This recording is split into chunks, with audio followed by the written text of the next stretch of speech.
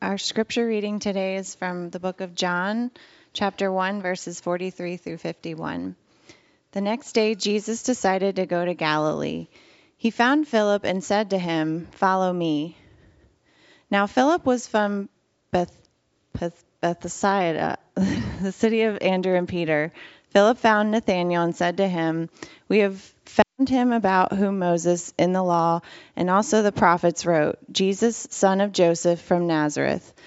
Nathanael said to him, "Can anything good come out of Nazareth?" Philip said to him, "Come and see."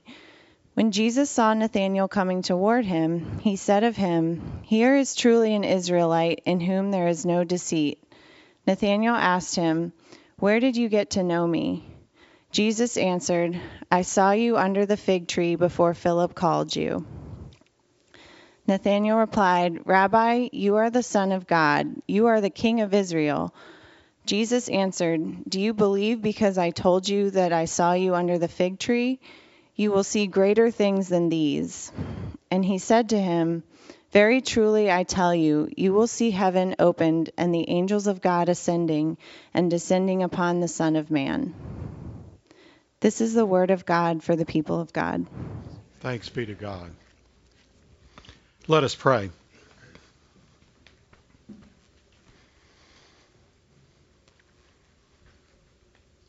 Oh Lord, we pray that as we think about this conversation that Philip and his friend Nathanael were having about you, we pray, Lord, that you might hear us in that conversation, hear our own voices.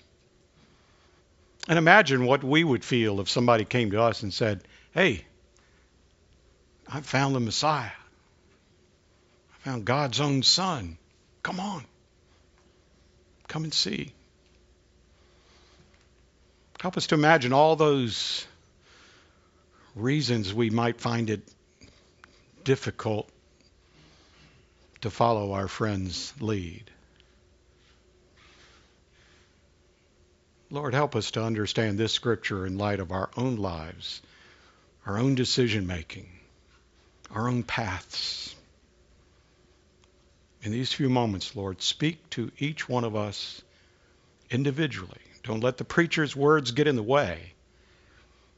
But speak to us. Your servants are listening. Amen. I was in my last year of the 4 years that I spent at Duke Divinity School in Durham. And in our system as United Methodist clergy, we are appointed. We are sent by the bishop. And usually the bishop will utilize the services of the bishop's cabinet that's made up of district superintendents. Each annual conference is divided into districts.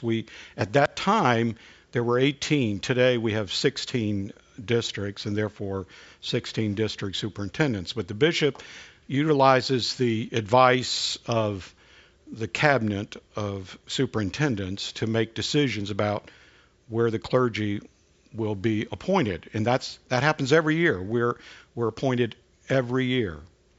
That happened with Harry Kennan when he was pastor here. That happens with Phil and with myself.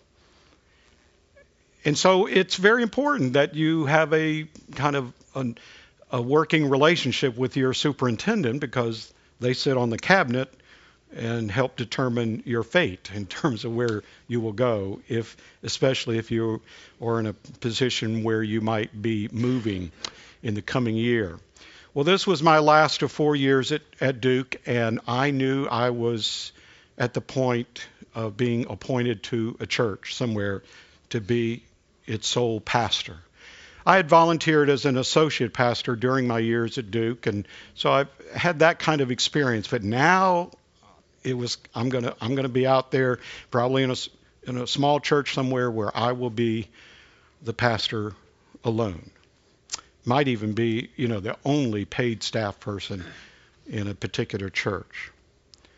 Well, up until that year, I knew my superintendent very well, and he knew me. But just the year before, a new superintendent had been appointed into that position, someone who did not know me and someone whom I did not know.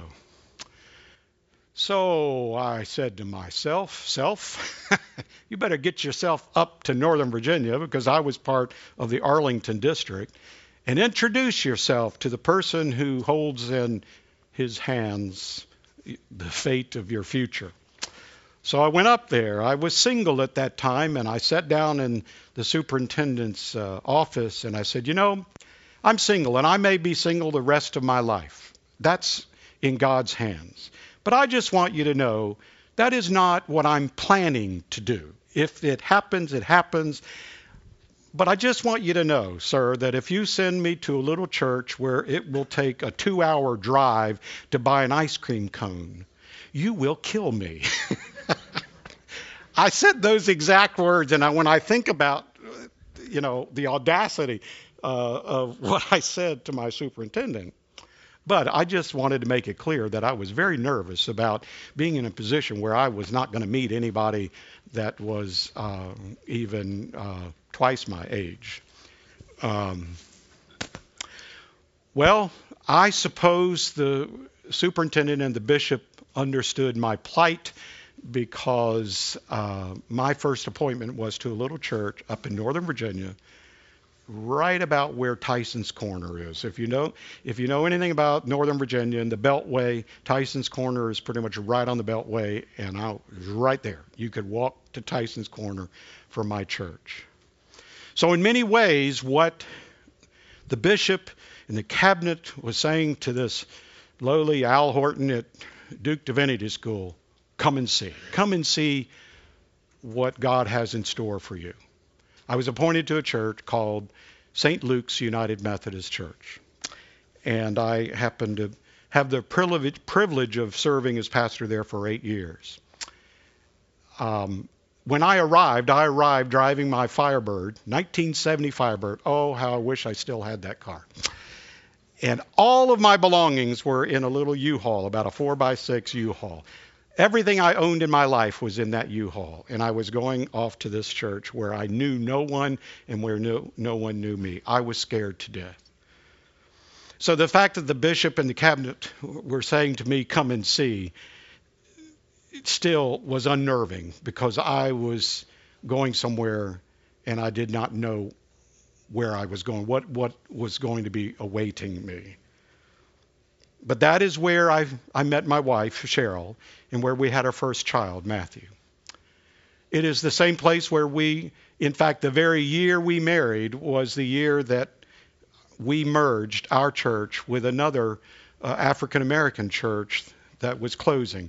Well, actually, it had kind of merged into a church that was then closing, and we incorporated them into the life of our church, and so they merged with us. And the property that was left over, we sold to a Korean American congregation, United Methodist congregation in the Baltimore, Washington Conference. They moved their congregation over to the McLean area where the property was. It is now the largest Korean American United Methodist church in our conference, and they have done wonderful ministry over those many years. It is the same place, so those 8 years that I served at St. Luke's, is where we were able to build a new sanctuary, where we started from scratch a child care center that operates today and is very active. When the DS said to me, come and see, I had no idea what I would find and how God would bless me in so many ways.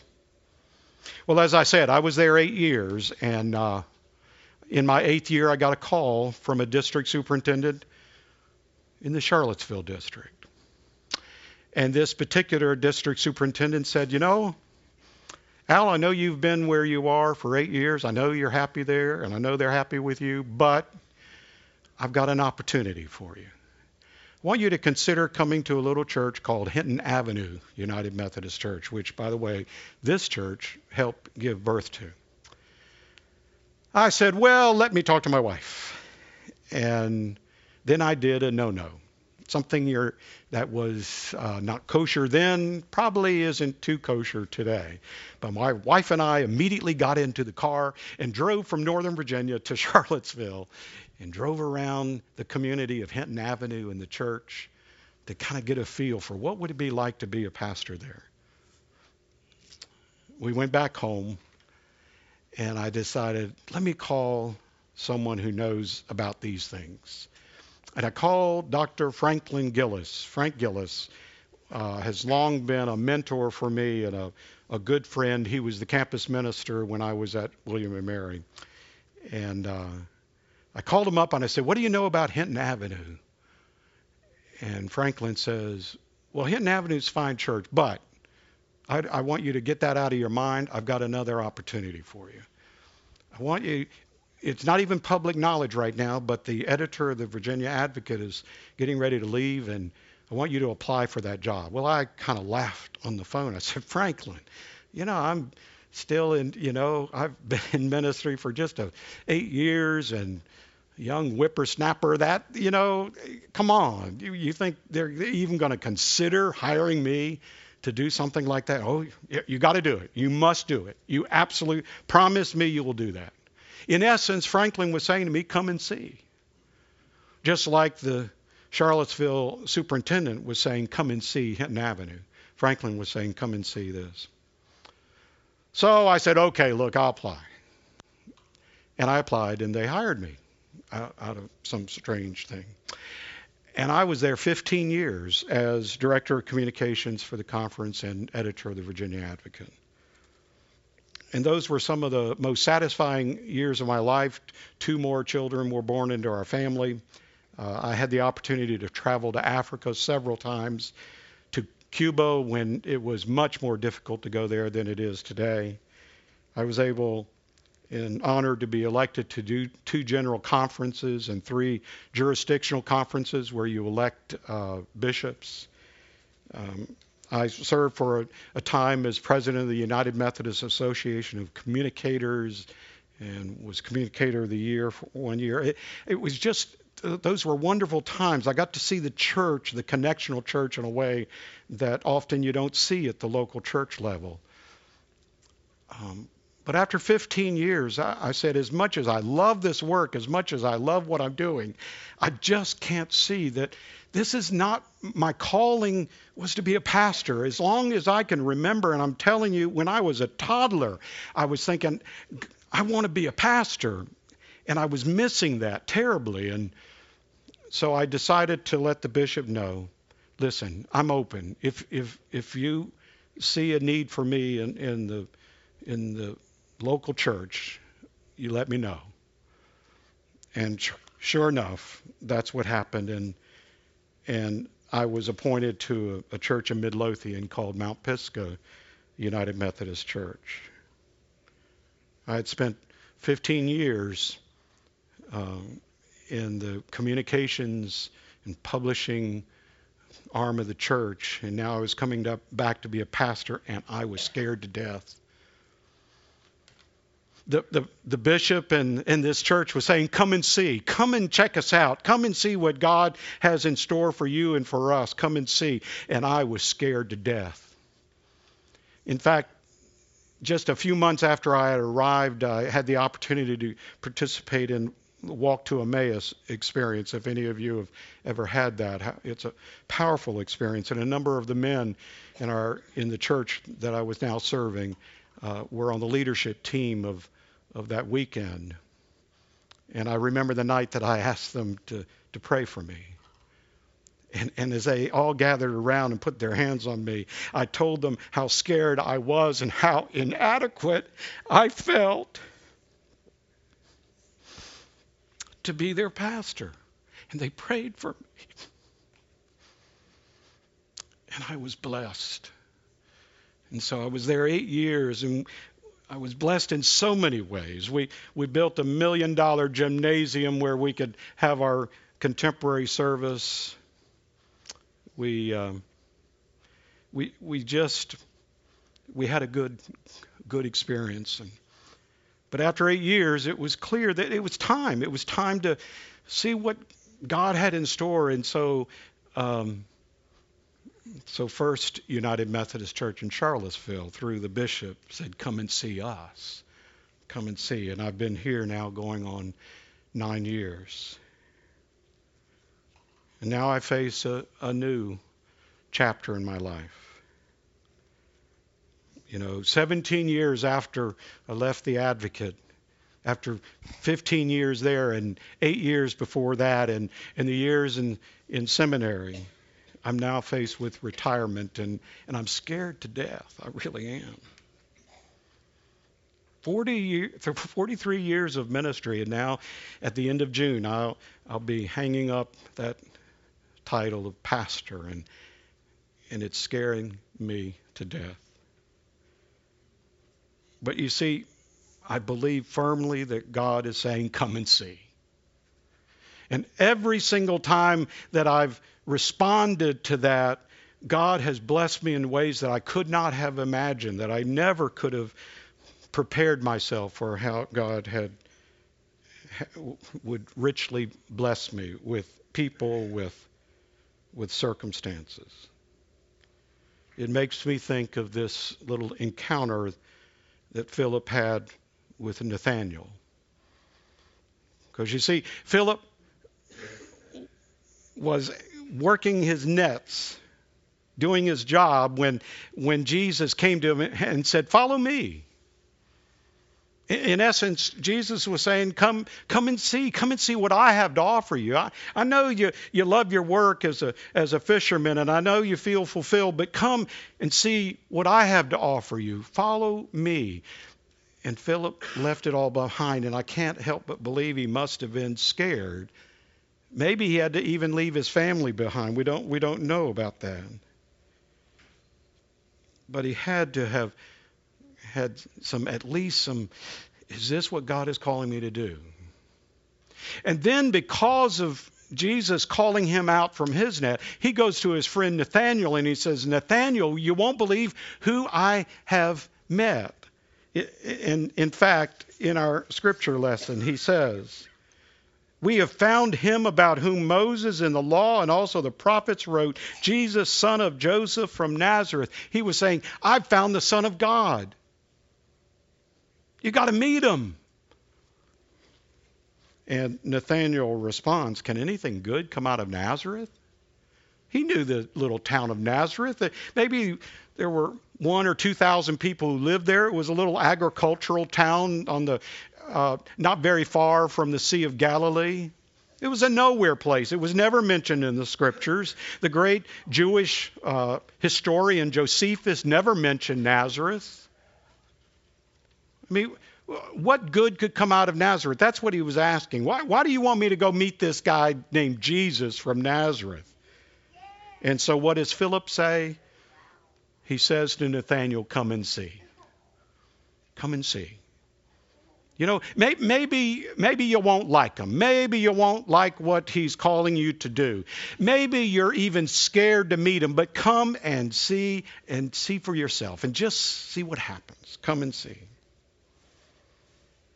Andrew, the brother of Peter, he's called the bringer because he is always bringing people to Jesus. Andrew went to his brother Peter after having met Jesus, and he said, come and see. He wanted Peter to experience what he had experienced. And Andrew is the one, if you recall from the Gospel of John, that brings the little boy that has the 5 loaves and 2 fish when you had all those people that needed to be fed. He brings the boy. He brings Peter.